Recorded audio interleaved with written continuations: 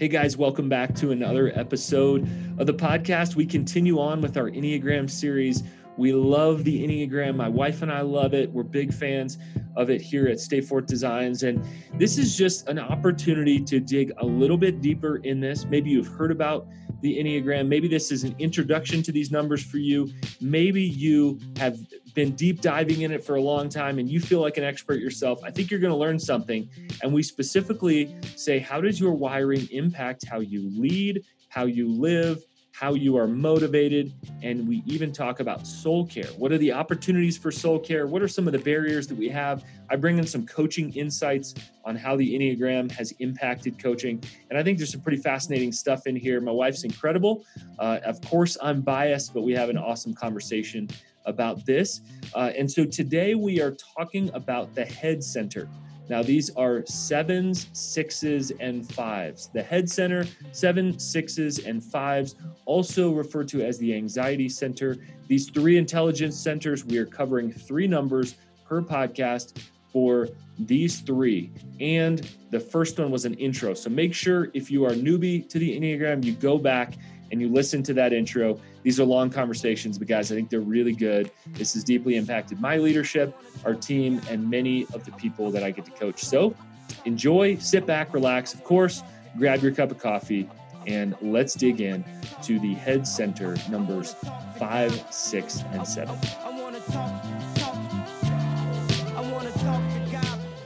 Julie, Alan, thank you guys so much for helping us understand this incredible tool. I love, and you've helped me develop a real love for the Enneagram. I'm excited today. We're going to dive into the head center. So the second of the triads, at least the way we're organizing the triads, we started with the heart center. Now we're going to take a deep dive into the head center, and then we'll wrap things up a little later on with the gut center. So today's Enneagrams are numbers 5, 6, and 7. Before we dive into today's head center triad, I got to address something. It's snowing in Colorado Springs on September the 9th. So you guys aren't even quite into fall yet.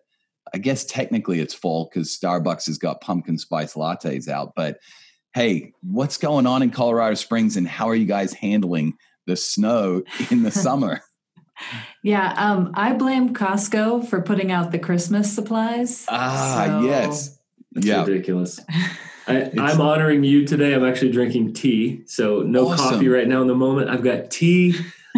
It's warm inside here. It's unbelievable. And we just went ahead and skipped through the fall, and here we are into winter. So it's all kinds of messed up. It's 2020, man. Why not in 2020? But it'll be, it's 33 degrees today. It'll be 75 tomorrow. So, it's just par for the course in Colorado. It is classic Colorado Springs. I would tell my friends all the time, hey, we'll get a foot of snow. And the next day I'll be out riding my bike because it'll be melted by, lunchtime or whatever. So, yeah. Well, listen, we digress a little bit, but man, so good to dive into the head center. Julie, would you mind just giving us a quick overview of this triad and why is it even called the head center to begin with? Why do they describe it that way? Sure. Yeah. So our head center friends, they are our 5, 6s, and 7s on the Enneagram. Really what our head center types do is they will, as we mentioned before, every type uses all 3 of their centers, head, heart, and gut. Yeah. But one that we go to first. So our head center types, they really live in their mind. They filter life through their head, and that's where they feel safest, or that's where they go to combat, when they don't feel safe. Yeah. And so really going to the heart or the gut happens secondarily.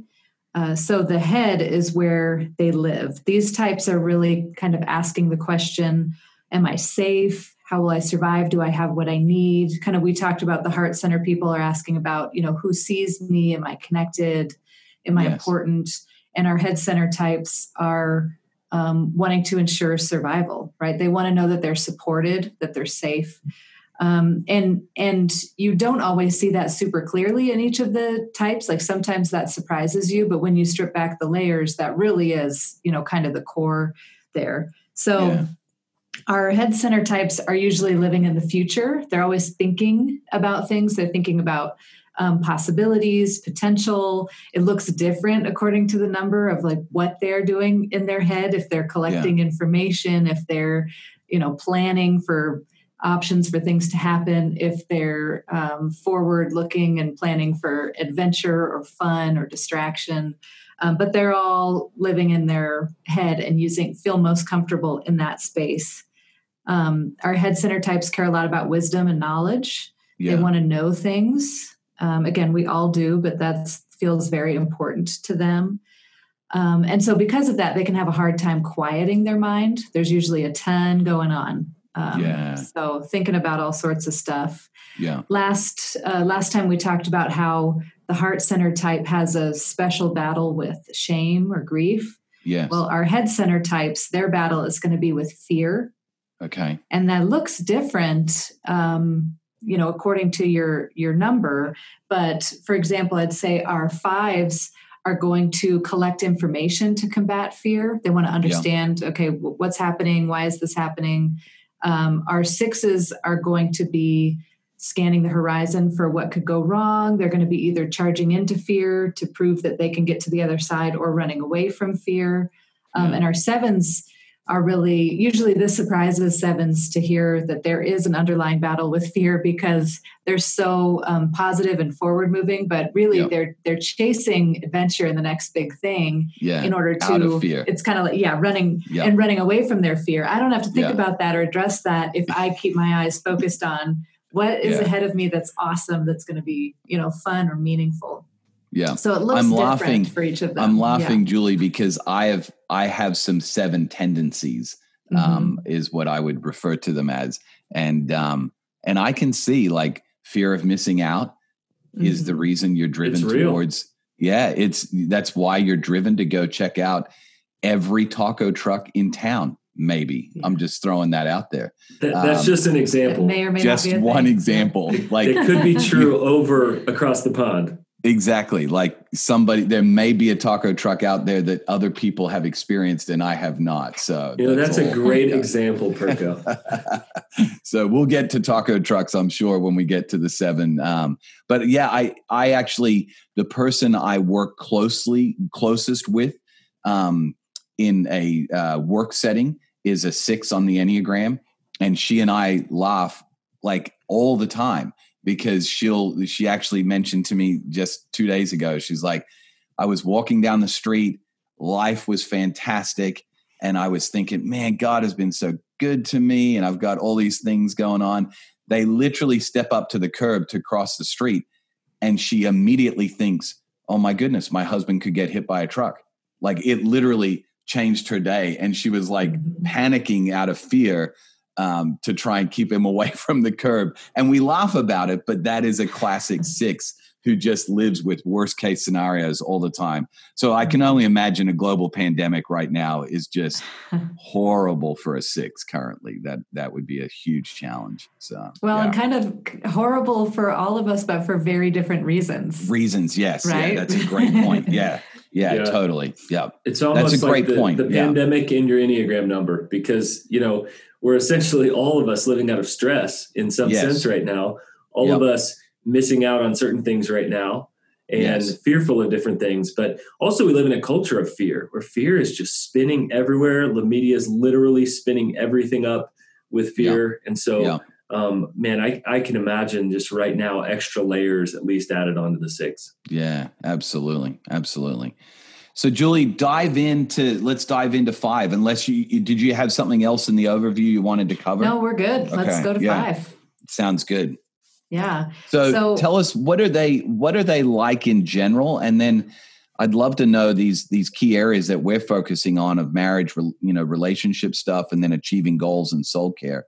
Let us know, what are they like in general? So our 5s are often called the observers or the investigators. So a couple generic things about them. Their essential qualities are really clarity, knowledge, wisdom, right? They definitely live in their heads. That's where they feel the most comfortable. Their superpower is really precise thinking. They're able to kind of remove themselves from a situation and just think about something with clarity, whereas a lot of us will get overly involved in something emotionally and that we have a hard time making a decision, but they're really good at being kind of neutral and coming to a decision with logic. So, you know, that's helpful. Yeah, absolutely. We need them to build our buildings. Like we need them to like build bridges and things and design things that need lots of clarity so we don't fall apart. So that's so good. Yeah, absolutely.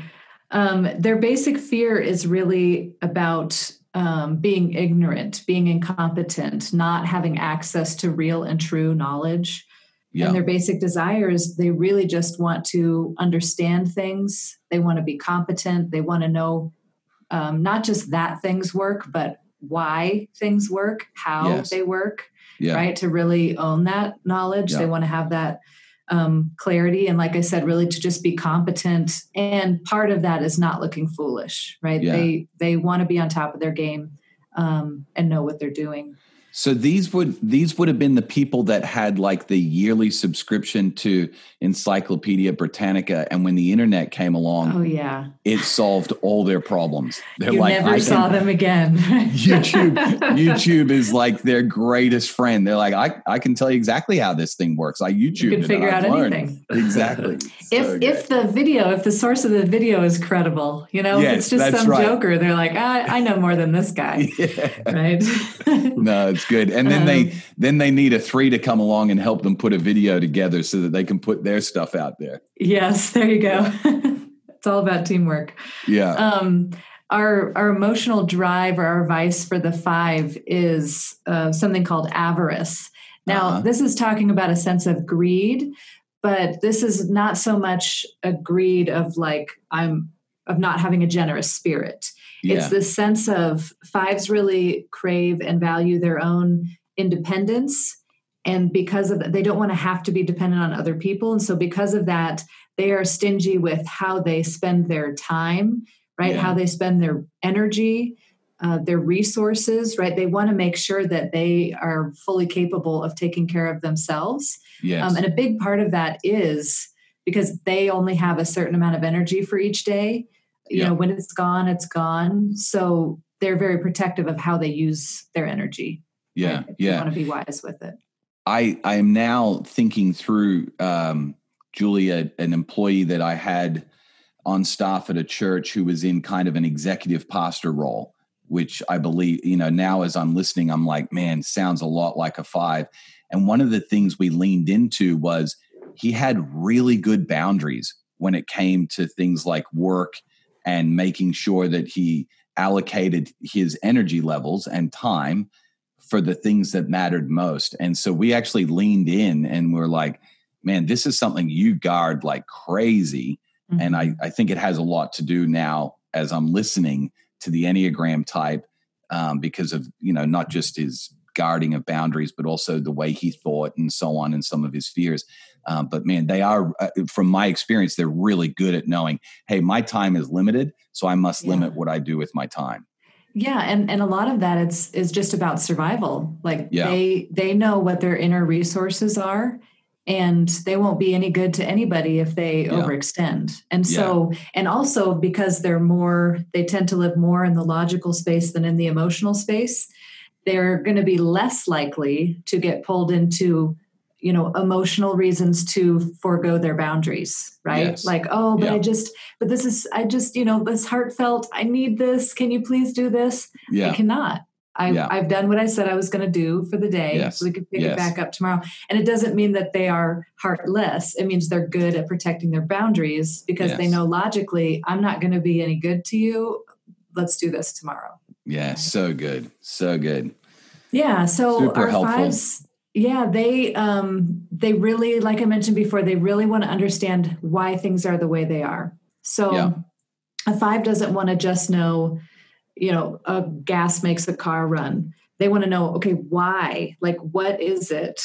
You know, what are the chemical compounds? Like, how is this actually moving inside of the car? It's like, you can have 5s that look like information gatherers in the sense of big readers. Many are big readers. When you're watching them on Zoom videos, they have the bookshelves in the background with like 5,000 books on there, and they've probably read them all. But it doesn't necessarily, they're not limited to that. Not all Yeah. fives are huge readers. It's just how do they get their information? Some of them are taking things apart and figuring out how they work and then putting them back together, right? Yeah. So it's just they like to have a space where they can go to withdrawal when they feel depleted.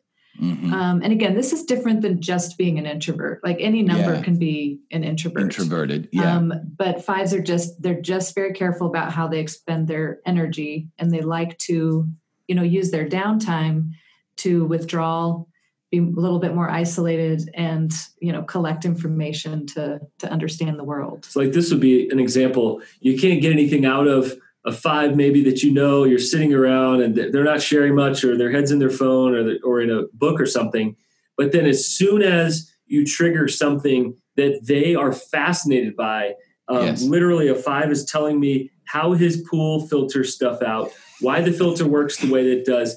You can't get them to talk about the things we deeply care about. Hey, we're talking here, bud. Yeah. And then the moment we talk about pool filters, it is on. And to the level I'm like, I stopped caring 7 minutes ago. Yeah, because it's not necessarily shyness.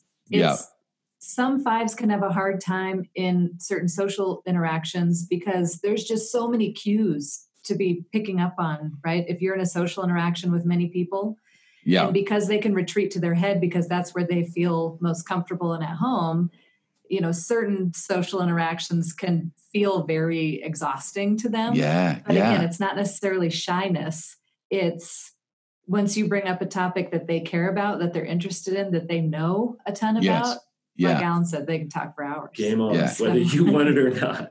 And Alan, all you care about is that filter's working so we can ride the mountain bike off the roof into the pool and put all of that on video. That would be so cool. Just figure it out. And because we want to have some fun. And I don't really care about that. Right? That's why we all need each other, right? Because we some do. of us just want to swim in the pool, but we couldn't do it without the people who actually know how and why it works. Yeah. That's right. And the mountain bike riding off the roof of the alfresco area into the pool may or may not have happened at our home a few months ago with one of the sevens in our home. I'm thinking he may be a seven. So awesome.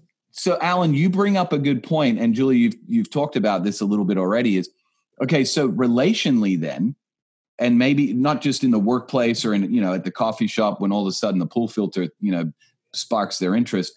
What are the things they're going to pay attention to or need to pay attention to? And then how do we need to pay attention to if we're not a five, married to one, or working with one, or even not just working, but friends with one? I'd say what's really important is to think about energy levels.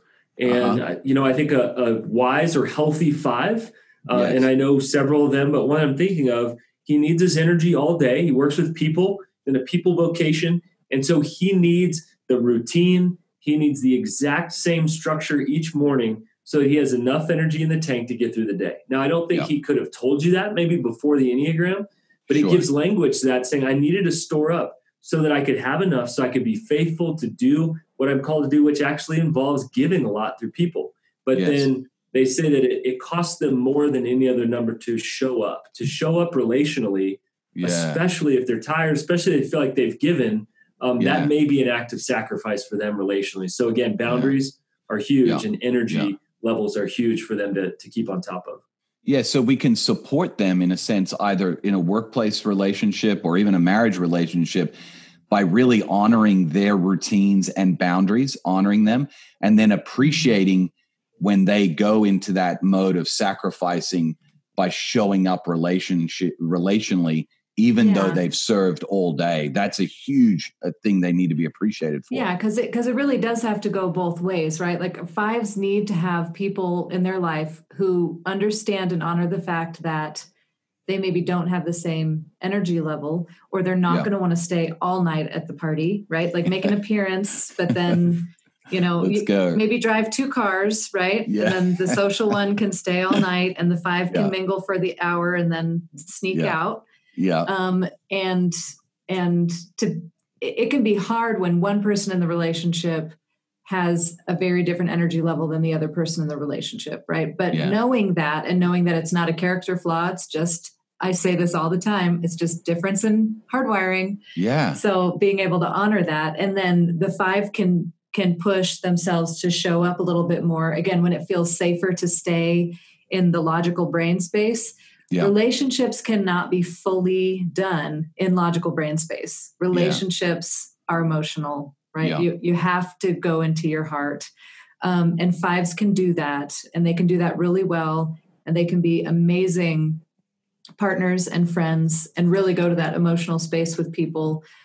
So recognizing and thanking them for that, and then also honoring their need to be able to withdraw and isolate so that they can come back and not like springing things on them. A bunch of big surprises. What do you think about this? Tell me right now. I want to go do that. Like, give them time to figure things out, to stay within their patterns, and it'll really help both sides. And they want to be competent. So, I used to lead staff meetings, and it was unfair to certain personality types. I would just throw out a question. Hey, let's think about this. Well, what would have been smart would have been to throw out the agenda. Here's the question, and I want you to come prepared. Not only do you get a better answer, but it's just not fair to them. You call on them, they don't feel competent, then they feel exposed. So this gives language to sort of some of my poor leadership blunders. And I go, I'm going to change how I do that and make it fair and set it up, especially for the fives. You give them time, they're going to bring the best answers. But that agenda ahead of time means you'd have to forego the bike into the pool, which is problematic altogether. There's so many issues here with these numbers. So many sacrifices. I'm glad you see that, Perko. But really also like because our fives are really good at, listening and then communicating ideas, understanding how things work and communicating ideas. When they present you with something, whether that be in a work setting or in a relational setting or whatever, they're going to come to you with an already like fully formed, put together idea. Yes. And when there's too much pushback on it, the thought is almost, if you're like, well, are you sure? What do you think about this? Have you thought about this? The reply from them is almost, I would not have brought this to you unless I felt very confident that this was a good idea, a good way to go. They're so not kind of trusting They're not spitballing there. No, that is a fully formed idea. They've thought through every angle as well. Mm-hmm. And the fact that you might challenge it, having thought about it for all of 90 seconds, could be a little bit offensive in some ways, that you would push back. And they're like, mate, I've thought about every scenario. And you've had this in your mind for 30 seconds and you're already kind of, right. And it doesn't mean that they aren't open to back and forth, right? Just talking about ideas, going back and forth, hearing other people's, thoughts and opinions. But it's just, they're typically going to have some work that they've already done on something before they feel comfortable coming forward. Yeah. No, it's good. I have a friend of mine now that I'm listening to this. And he was the guy that anytime I was making a significant purchase, I would just run it by him. I would say, hey, I'm thinking about you. He would come back with spreadsheets, cost analysis and all sorts of pros and cons. And I would lean into him because he was, and especially in the technology space, he's a computer programmer. So it's all coming to me. Logic, he's a deep thinker, and he developed incredible apps. But I would lean in. And so that may even be a thing in the workplace to say, this might not be in this person's necessarily department or some area, but lean into their strength. Even if it's in some other department, say, hey, we got somebody on the team that just kills it in this area of analysis and so on, and ask them for support and help when you're making decisions and things. Yeah. So good. So talk to us then. I can imagine there would be some incredible strengths of theirs in achieving goals, but then there may even be some things that, because they're having to overthink or overanalyze, might hold them back from even launching possibly. I don't know.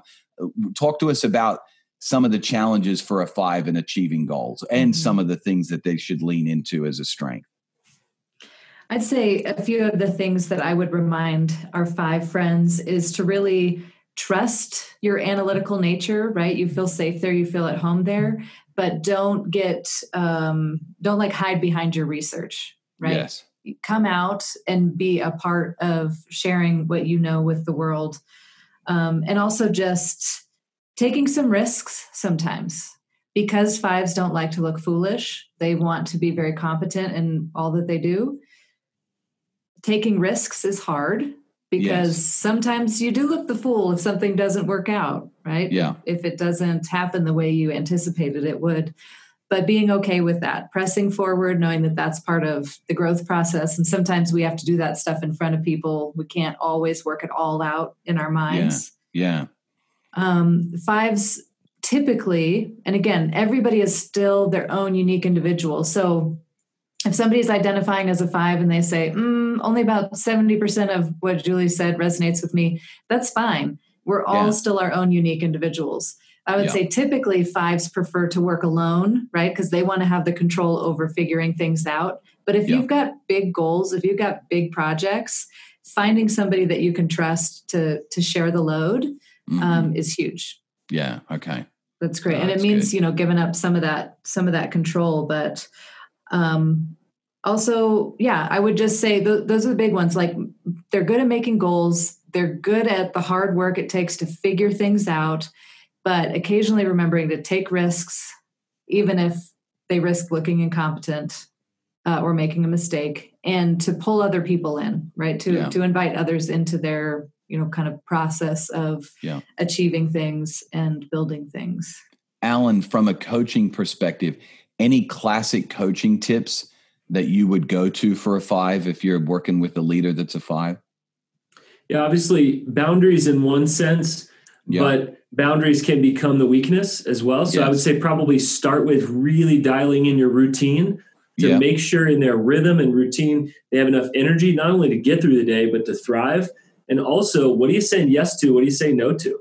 And if they feel the pressure to say yes to everything, they're just not going to be performing at their highest level. But I think in the other sense, like Julie's saying, make sure that they engage. When they engage, you feel close to them. I was chatting with a five recently, and he's taking a huge risk right now. He doesn't know how it's going to turn out, but he knows that God has called him to this unique thing with this unique group of people. And I'm just so proud of him. So I think if you have a five in your life, affirm them for taking a risk.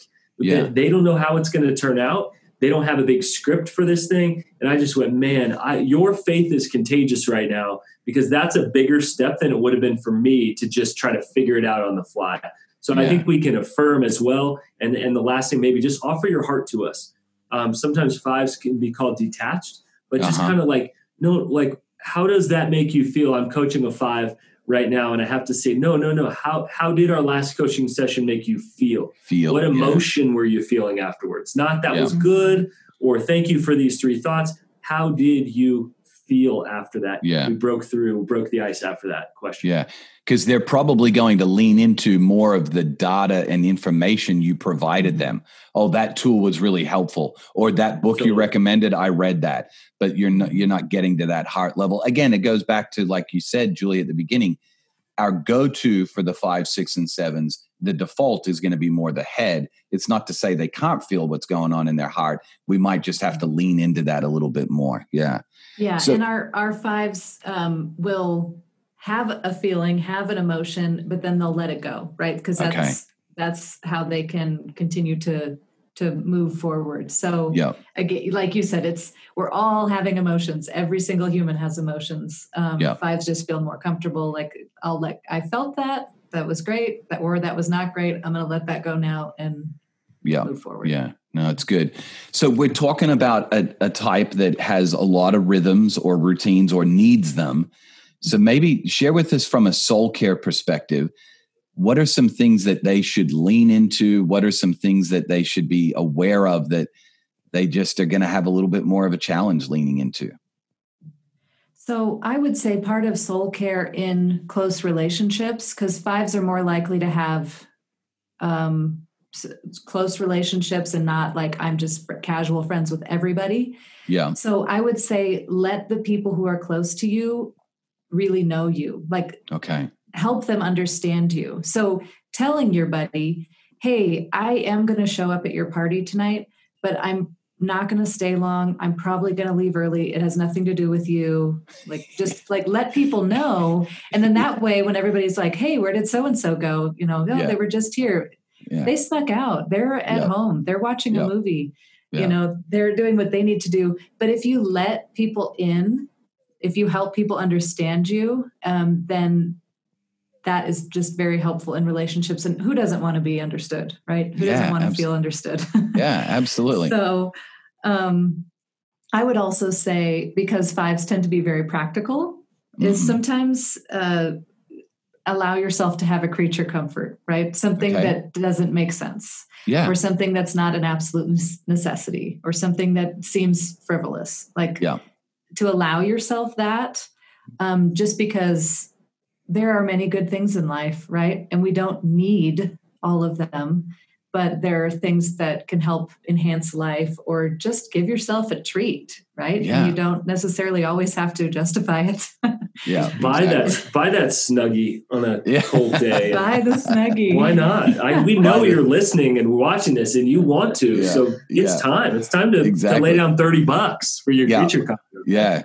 Or even just 3 easy payments of $10.99 each. That would be even easier. That's right. Just watch TV. They would have done their research. Just pay for it in full. I was going to say they would have done their research and said, no, I'm paying $3 extra over those 3 payments. So I'm not exactly. So, and just to occasionally risk giving up some of their privacy in order to improve the closeness of their relationships. Yeah. Right. Yeah. To open up a little bit more. With people that they feel safe with. Yeah. Alan, anything you would add on the soul care space for a 5 that you would just encourage them to lean into? No, I other than just, we want to see your heart. We want to know how you're feeling. We want to engage. And that's very endearing, when a 5 will share something. This is how it felt. And so you're not a bother to us. We actually want to hear how you are feeling, how you're processing that. That brings us closer together. We can truly be in relationship. Yeah. So a lot of soul care enters into the relational space with 5s. And when 5s show up, it's incredibly endearing. Yeah. Well, I'm super stoked to lean into the 6 because, as I mentioned before, I work with someone really closely that's a 6. So, Julie, tell us all about the 6. Where are they at when it comes to their heads? So our 6s are sometimes called the loyalist, and they're sometimes called the skeptic. So therefore, my favorite title for them is the loyal skeptic, because they really are both of those things. Yeah. Right? Once you can get them beyond their skepticism, they're all in for life. Oh, is that a true statement? You'll never shake them. Yep. Yeah. And that's where you get the loyalist from, because they're going to be skeptical of you. They're going to be skeptical of the outside world, of authority figures, of all of those things. But once somebody has gained their trust, they'll never leave. They're not going anywhere. Right. No, that's good. So essential qualities for our 6s are really awakeness, loyalty, and commitment. They show up and they keep showing up. They're what makes the world continue to run, right? They're so essential and needed. You just said something, Julie. You just said something. You said they're what the world needs to continue to run. I literally describe this person as somebody that keeps my world running.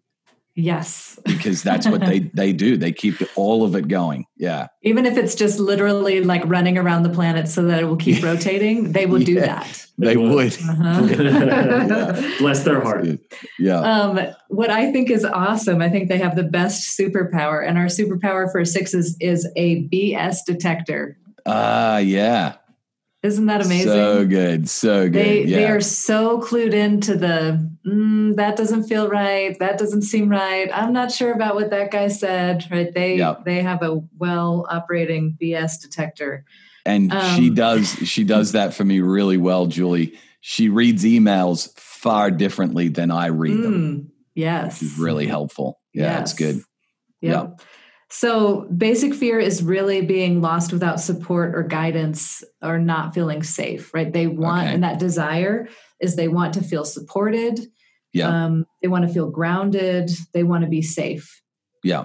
And that so they might have They might have 3 or 4 locks on the front door of their apartment, possibly. Right. Well, and it could, and Camera, safe means so many things. It could be physical. Yeah. They're the ones that actually designed the Ring doorbell. They were the inventors of it. Well, you know what? I anticipate you're probably right, because part of that, superpower of BS detector is 6s also, they're just wired to spot the things that everybody else is missing. Yeah. So you want a 6, walking through your building saying, what are the blind spots? What are the things that we're not seeing? They're the ones that are going to notice, hey, has anyone ever seen, how this one corner right here behind that stairwell isn't captured by the video camera at night, and it might not be safe, leadership wise. What are we missing in this plan? This grand idea we're all excited about. A great question to a 6. What are we missing here? And then it allows them to speak into it, without feeling like they're being a burden or poking holes in it. But please, would you help me see what I'm not seeing? Yeah. In fact, we're inviting you to the conversation. Yeah. Because we need your superpower. We need that at the table. Yeah. Right. And that is one thing that helps our 6s to feel that safety and guidance is when they feel heard, when they can point out the things that they are noticing that are missing, and people like stop and listen and don't shoo it away of like, no, we're not talking about the negative stuff right now. We're dreaming. Right. Yeah. And we don't want to hear that. But in reality, it's like, well, you can't, your dream will fall apart if you don't think about the things that could, trip you up. Absolutely. So it's really vital for them to be heard. Yeah. That emotional drive or vice for our 6 is really, it's fear, but it's also a sense of dread, right? Yeah. That's the thing that they're going to be combating. Yeah. Because if you really stop to think about it, there are so many things in the world to be anxious or feel fearful of. Sure. Especially after going on Twitter. I mean, just well, that'll just make you angry. It's terrifying. But I mean, even like you said about your friends just walking down the street on a perfectly nice day, and all of a sudden gets this image of, we're going to step out in the street, and my husband's going to get hit by a car. Yeah. Some people might look at that and be like, oh my gosh, chill out. Why would you think about all that stuff?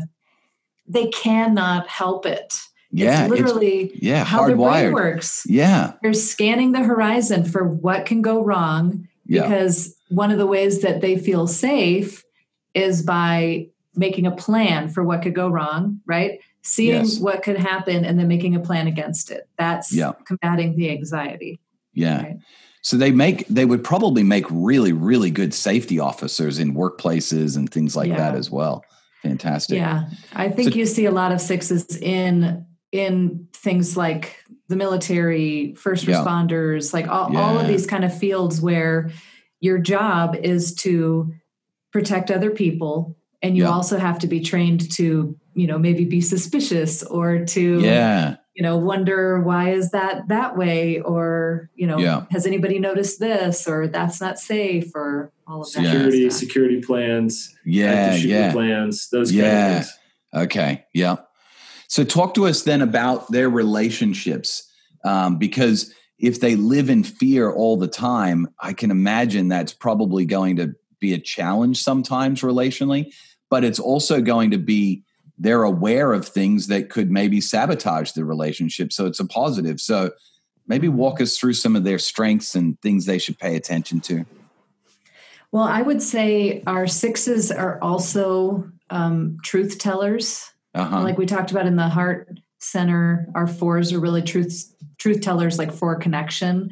And our 6s are really truth tellers for safety, because like we talked about that whole idea of the loyalist, they are going to protect themselves and their people, whoever they are loyal to and committed to.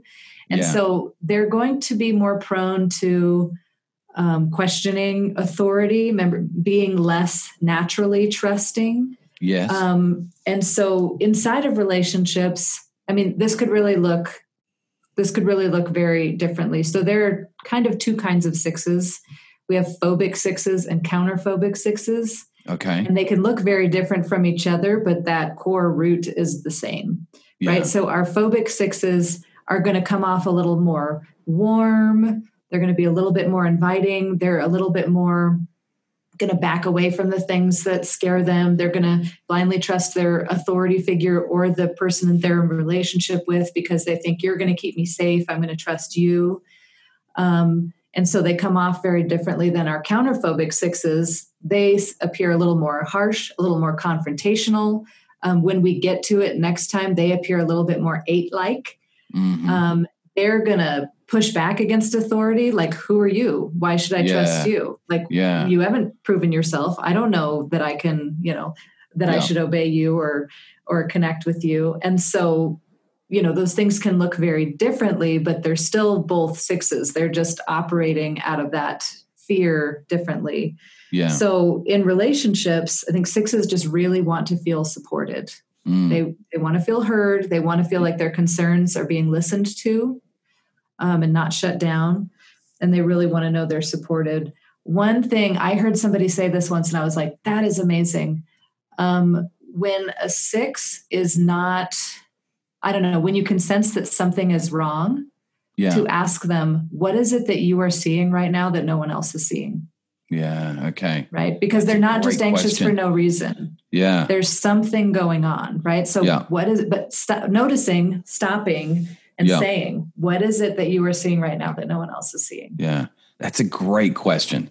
In a marriage relationship or in a work or a friendship, whatever, man, if you have a close friendship or a close working relationship or a spouse, that's probably one of those tools you just should use on a daily basis. Like, hey, is there anything you're seeing that I'm not seeing that would cause us to, need to pay attention? That's a great question. Let them use their superpower, right? Yeah. Let them use that for good. Yeah.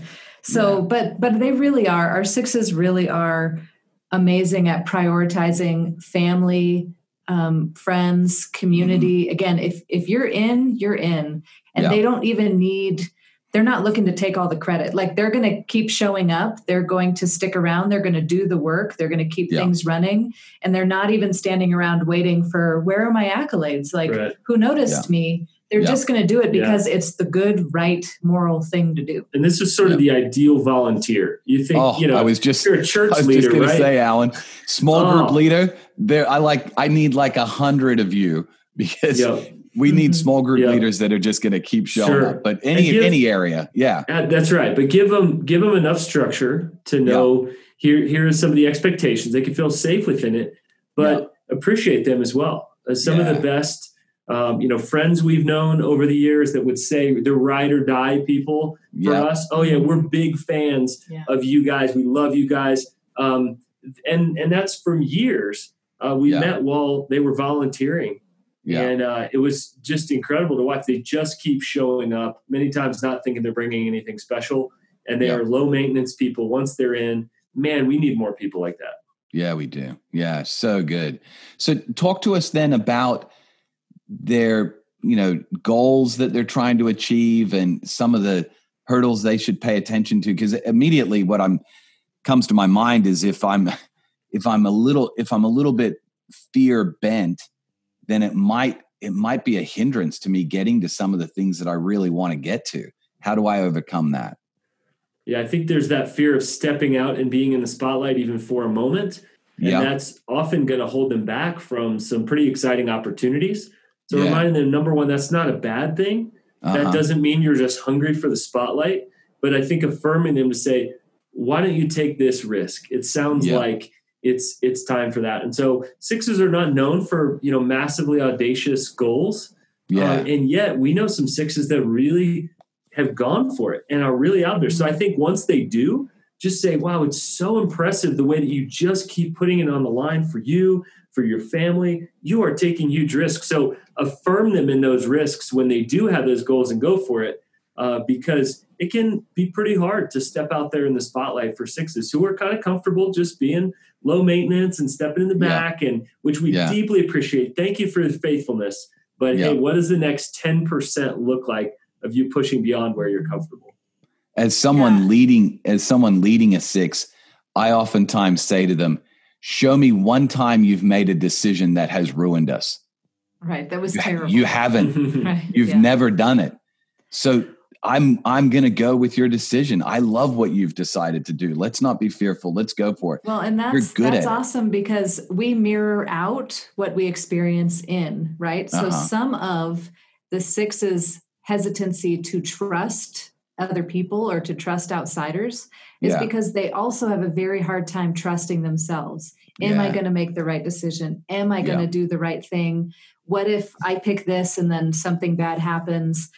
So I think part of that learning to achieve your own goals is learning to trust yourself. Like 6's like to collect information from a lot of people. They talk about, kind of asking the committee, like, this is what I think I should do. But first I'm going to check with these 7 people to see if they also agree.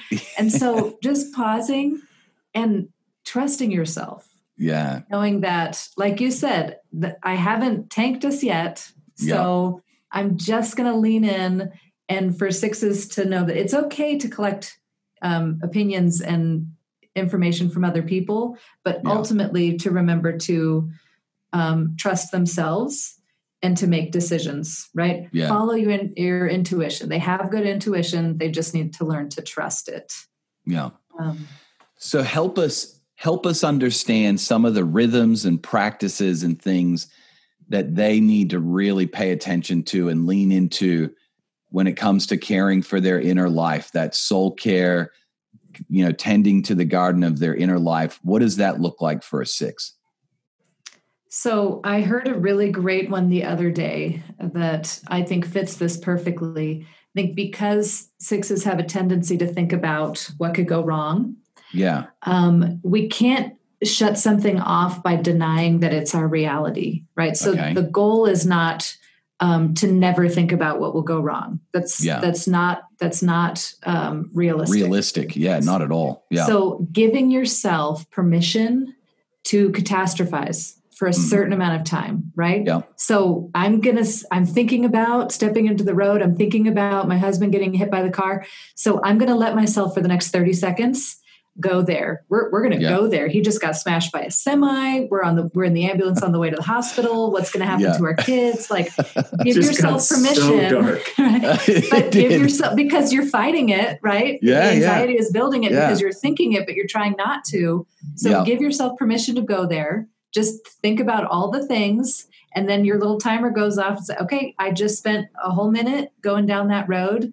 I'm gonna switch course here, and we're going to continue our walk, and we're going to have a beautiful rest of the afternoon. I'm going to let it go. But but also I think it's easier to let go when you first give yourself a little bit of permission. It's like when somebody is fighting, grief or something that's hard or difficult, like give yourself time to be sad. Don't just immediately rush to let's make it better, right? Yeah. Like let yourself catastrophize for a little bit. Your timer goes off and you move on, right? I think it's also helpful for 6's to create maybe a happy place in their mind that they can go to when they need to combat anxieties.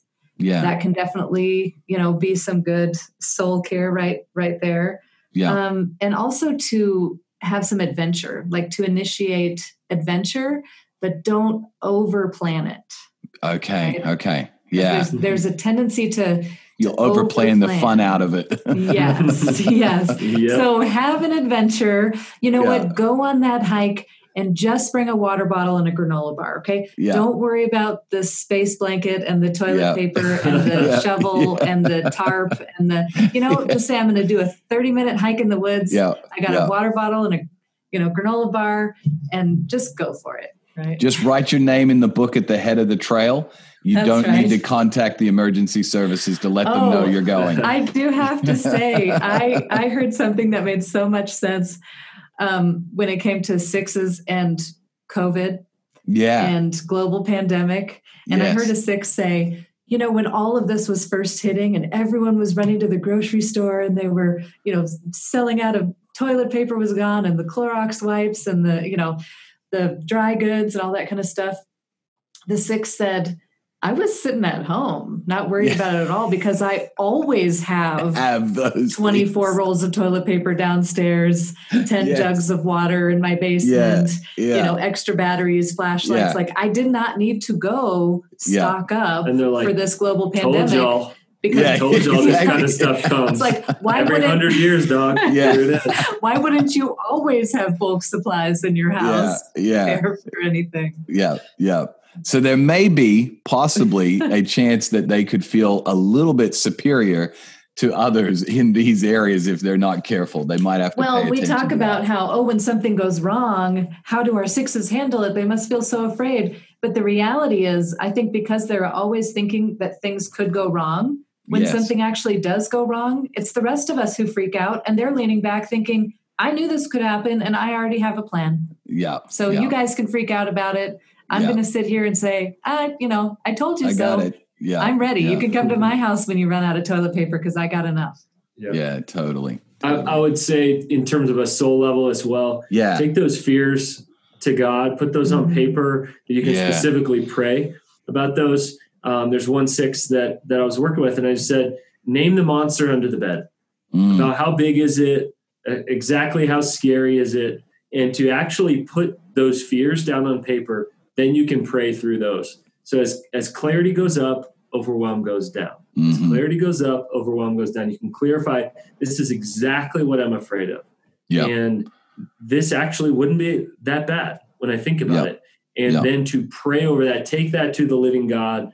And obviously we see spaces all throughout Psalms where David is afraid and bringing those things to God. That's quite comforting to any of us. But I don't know, there's just something that I think can work for all of us, but that's been really helpful to take those things directly to God, but you got to name them first. Yeah. Alan, what comes to my mind, I have a friend, I don't know whether they're a 6 or not, but they live and die by these 3x5 cards, these index cards.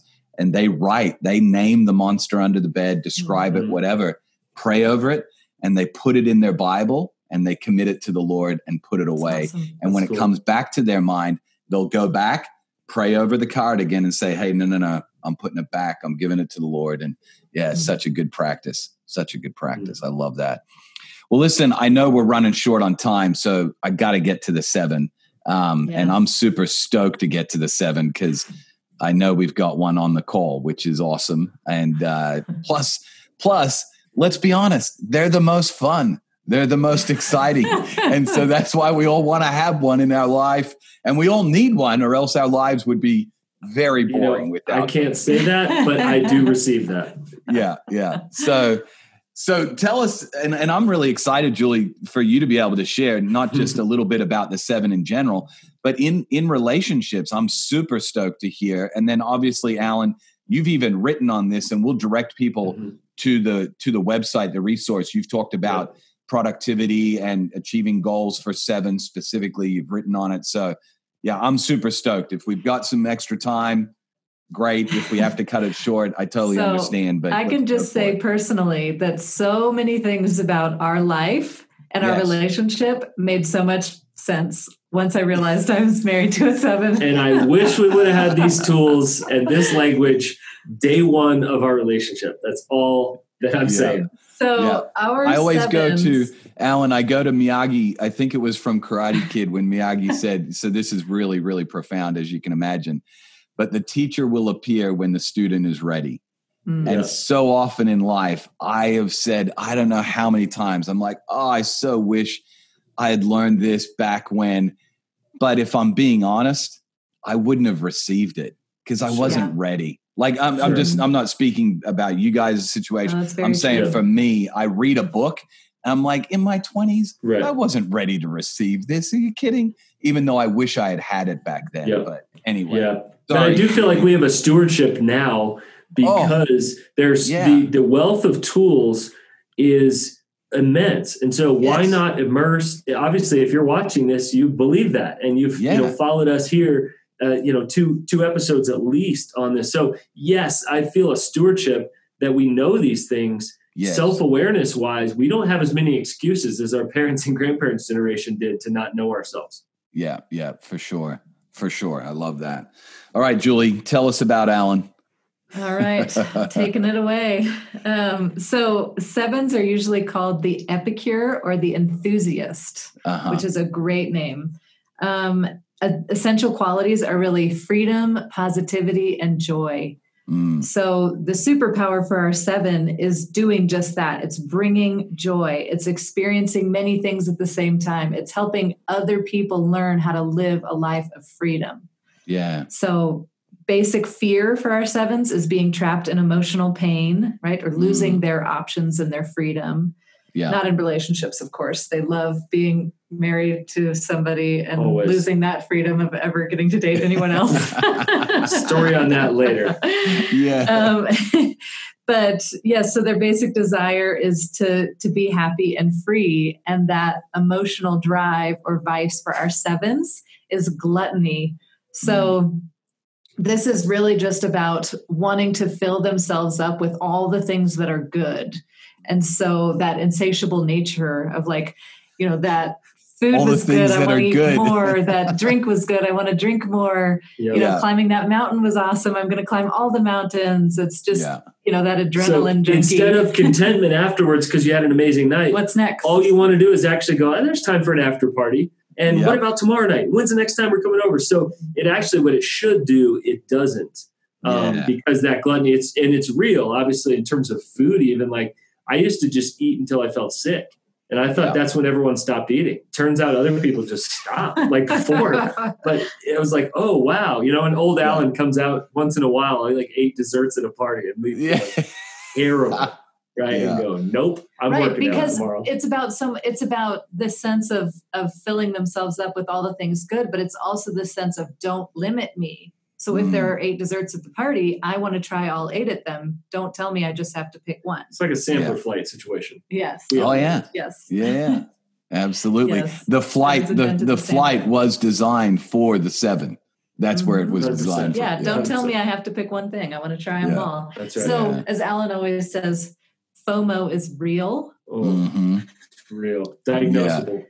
Yeah. And you could see patterns of with all of us, with any type of what we looked like as kids, as teens, in our 20s, what we look like, later in adulthood.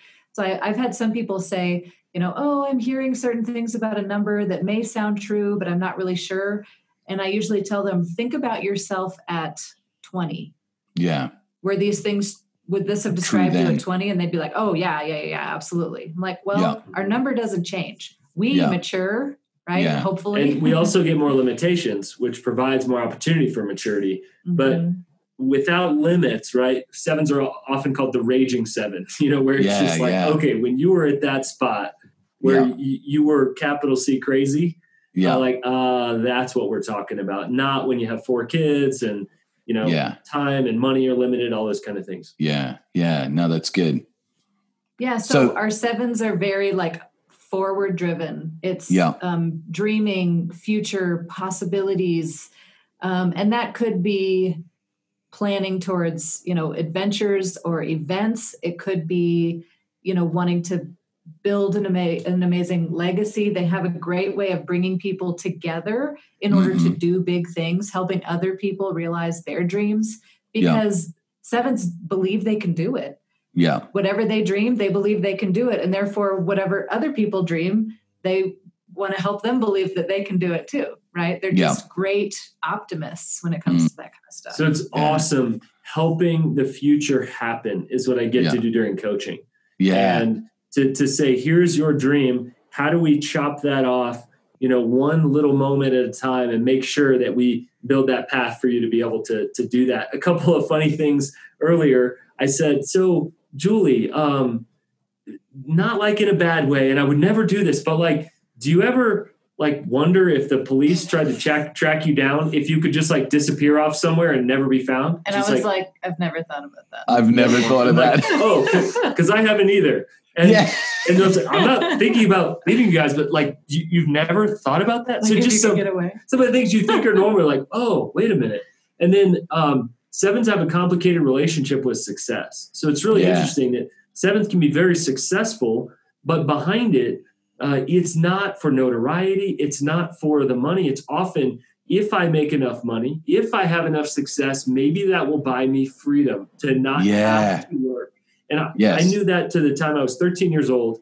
I remember saying I would work a ton, but I'd say, I don't work so that I can have a ton of money. I don't even remember what I spent it on as a kid. Money equals freedom. I work because this buys me freedom to be able to do this. And I had language for it, but now the Enneagram is that ritual language. So 7s have a complicated relationship with success, the moment of a promotion. And I felt this many times, the moment of, hey, you've arrived into this, or you pulled this big thing off. Now you feel the weight of expectation that others are going to smush you into their schedule.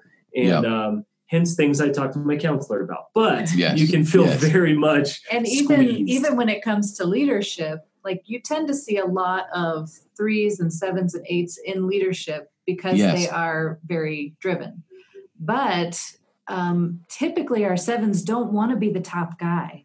Because when you're the top guy, you have a lot of responsibilities. You can't just take off. You know, when you have a bunch of people that you are managing, then that limits your freedom. Can't go on a trip on Tuesday. So they would rather be the guy who can, you know, work at their own pace, work from the coffee shop, work from the office, you know, move around, do whatever, get the job done, and then go play, not have to, you know, then I got to lead over this person. Then I got to have a meeting with this person.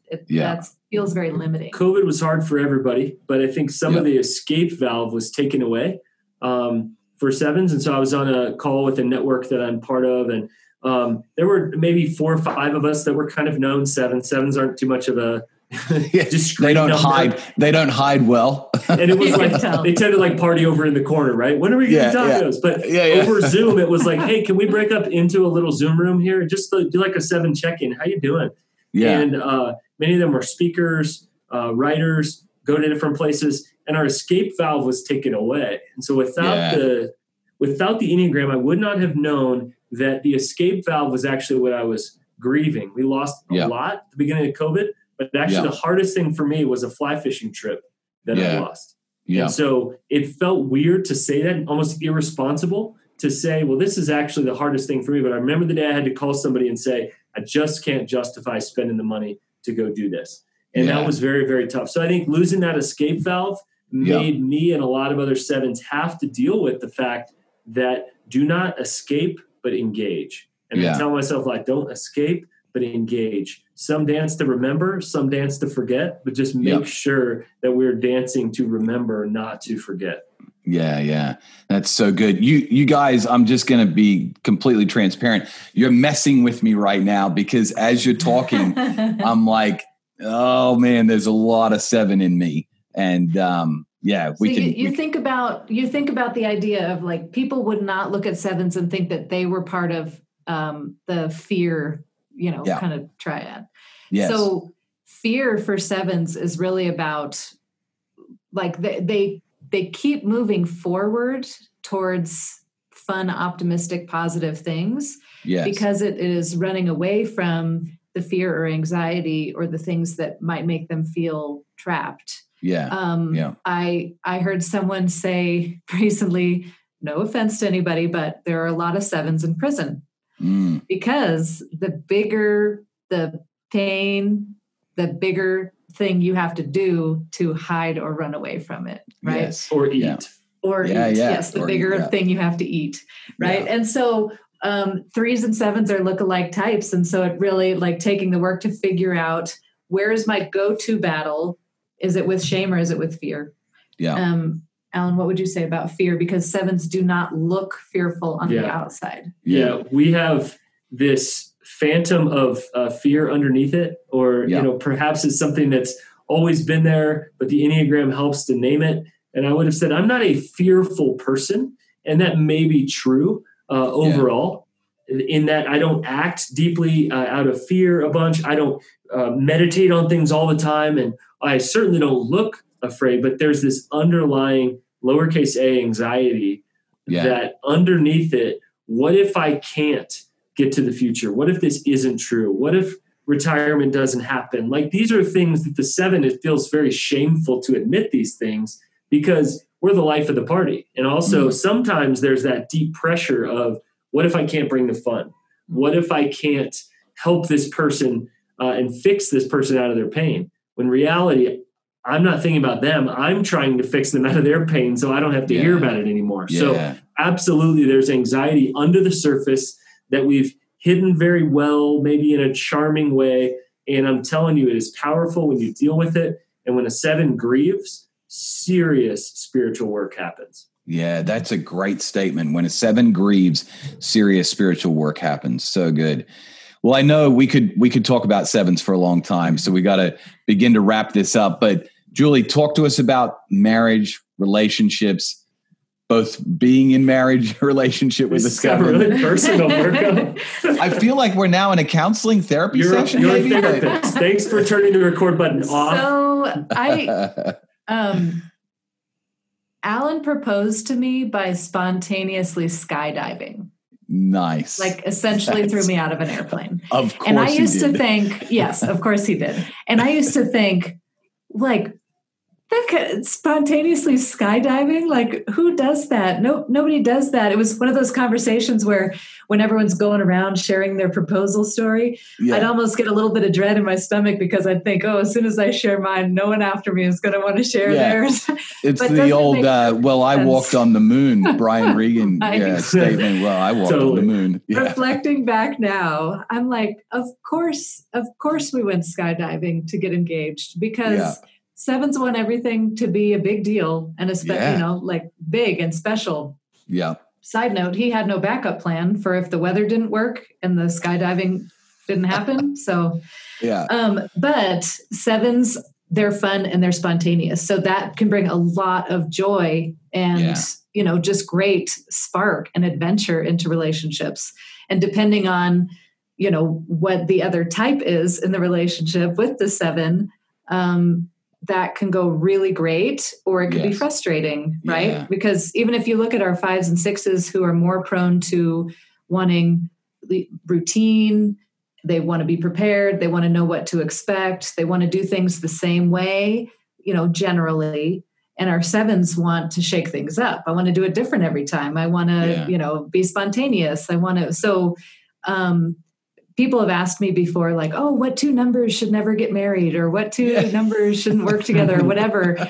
And I'm like, no, that's the wrong question, because I think literally any numbers operating in health can have a wonderful relationship with any other number operating. Absolutely. In health, right? Yeah. So, and I'll just tell myself here, and I think other 7s, that whole spontaneous thing sounds great, but once you're married and have kids, it just doesn't work. Yeah. And so I have to have certain blocks where I can be spontaneous and I can have freedom. But like we have a little meeting on Sunday nights where we walk through our calendar for the week. We have 6 humans trying to live on the same clock in the same place.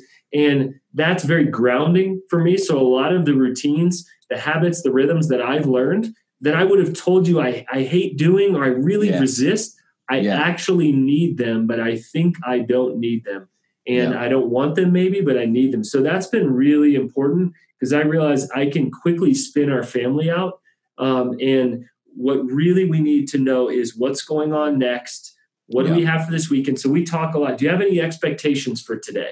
Has been a game-changing question for us because for me, yes. Like I want to go do mad adventures, but I don't want the family to be hurt because of that. Or what about this? Yeah. So that's been so helpful to say, do you mind if I get up tomorrow morning and go for a hike? And sometimes I will literally go hike to a cliff, do a pour over coffee. I'll come back and I don't care if she's sleeping in or having a morning with the kids at the house or whatever. But when she gives me that space and freedom to do that, it's so helpful. But I would just ironically say leaning away from spontaneity most times in the week into rhythms is so grounding for a 7. And give yourself little spots of spontaneity within the week. Yeah. And I would also encourage, for those who are in relationship with 7s, I would say give them as much freedom as you can and try to avoid telling them what to do.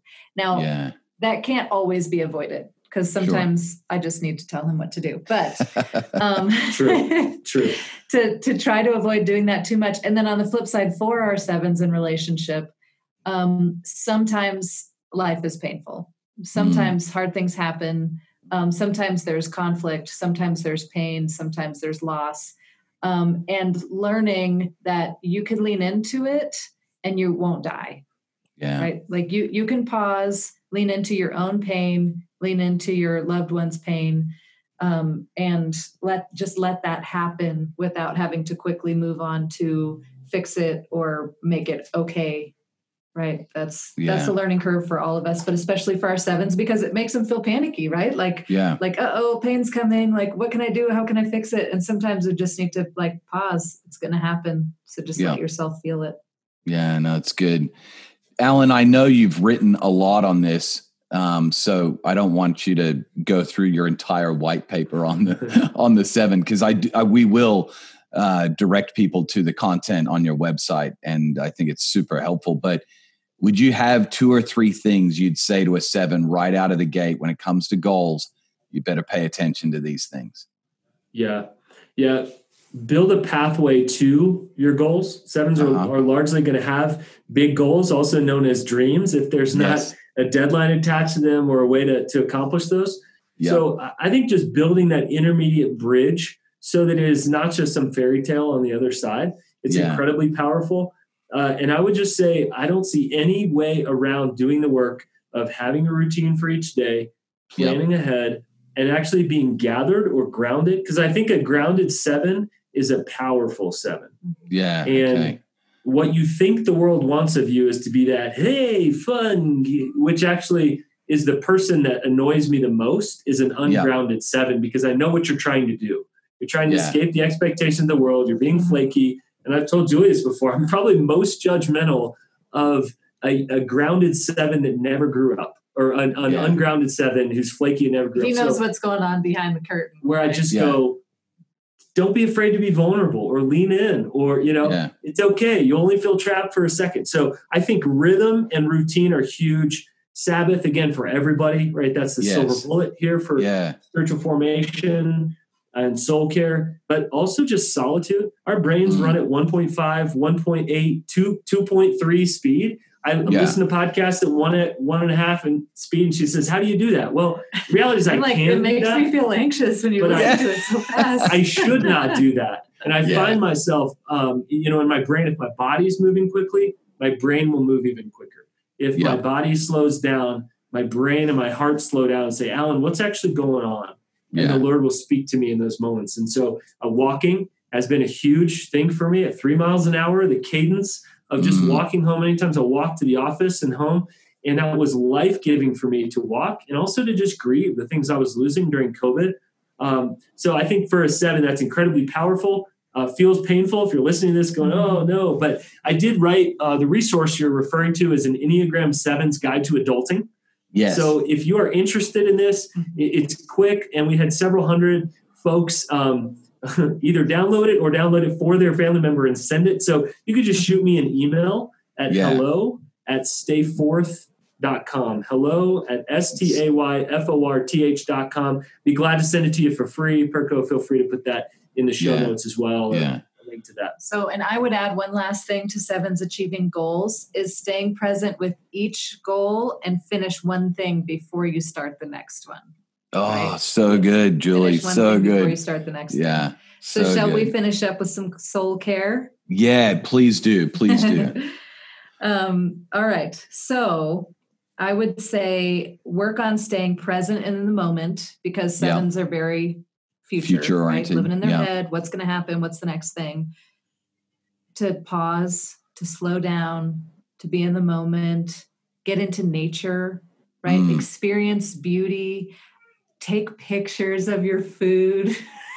Every single time. I tease Alan, and our 16-year-old daughter is also a 7.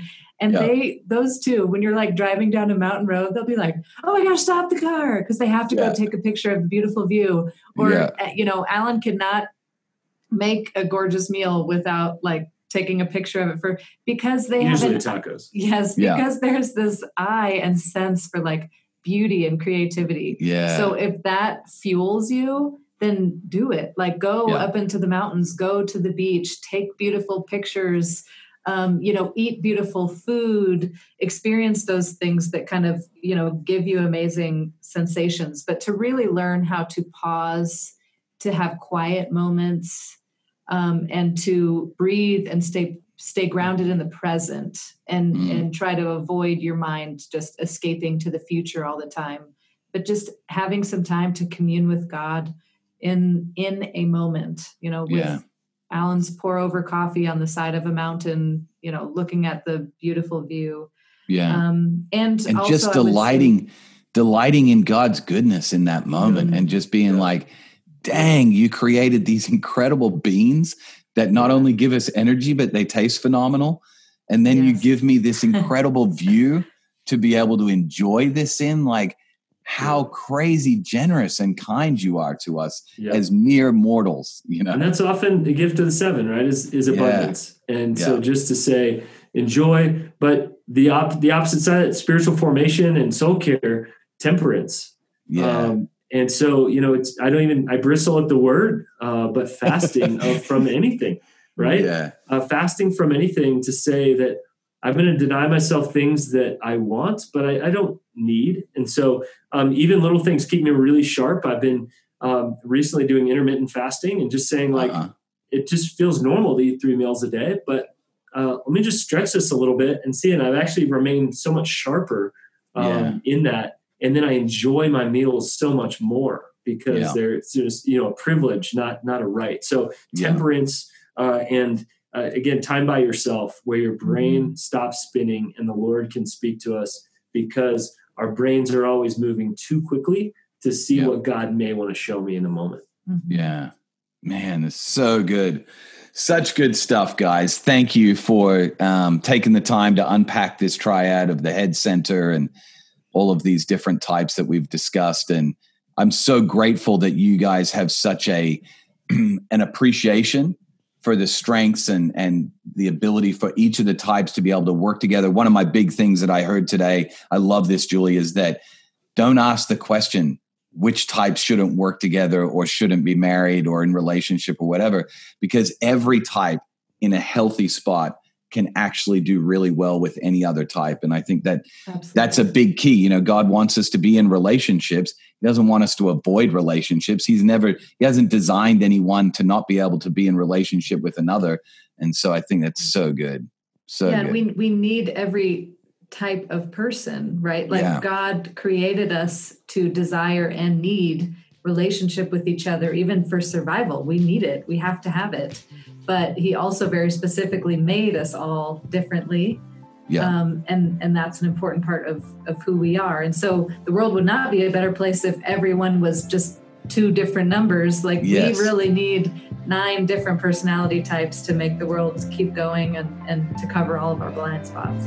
Yeah, absolutely. We ain't focused so long.